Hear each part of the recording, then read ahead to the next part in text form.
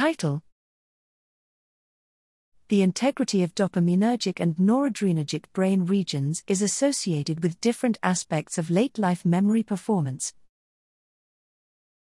Abstract: Researchers have identified changes in dopaminergic neuromodulation as playing a key role in adult memory decline.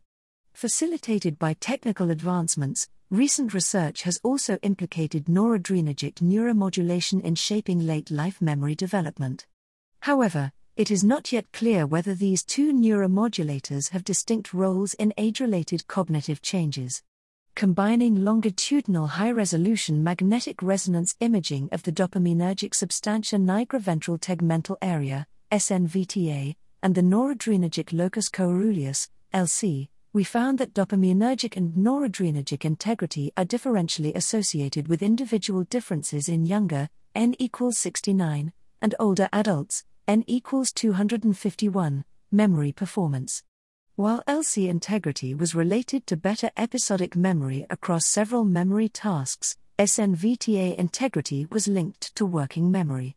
Moreover, consistent with their dense interconnection and a largely shared biosynthesis, dopaminergic and noradrenergic brain regions' integrity were positively related, and correlated with medial temporal lobe volumes.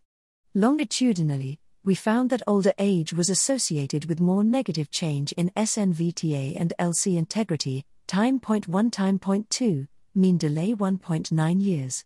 Importantly, changes in LC integrity reliably predicted future episodic memory performance, at time point 3.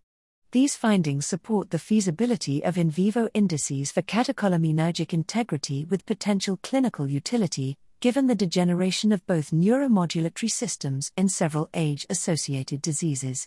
Moreover, they highlight differential roles of dopaminergic and noradrenergic neuromodulatory nuclei in late-life cognitive decline.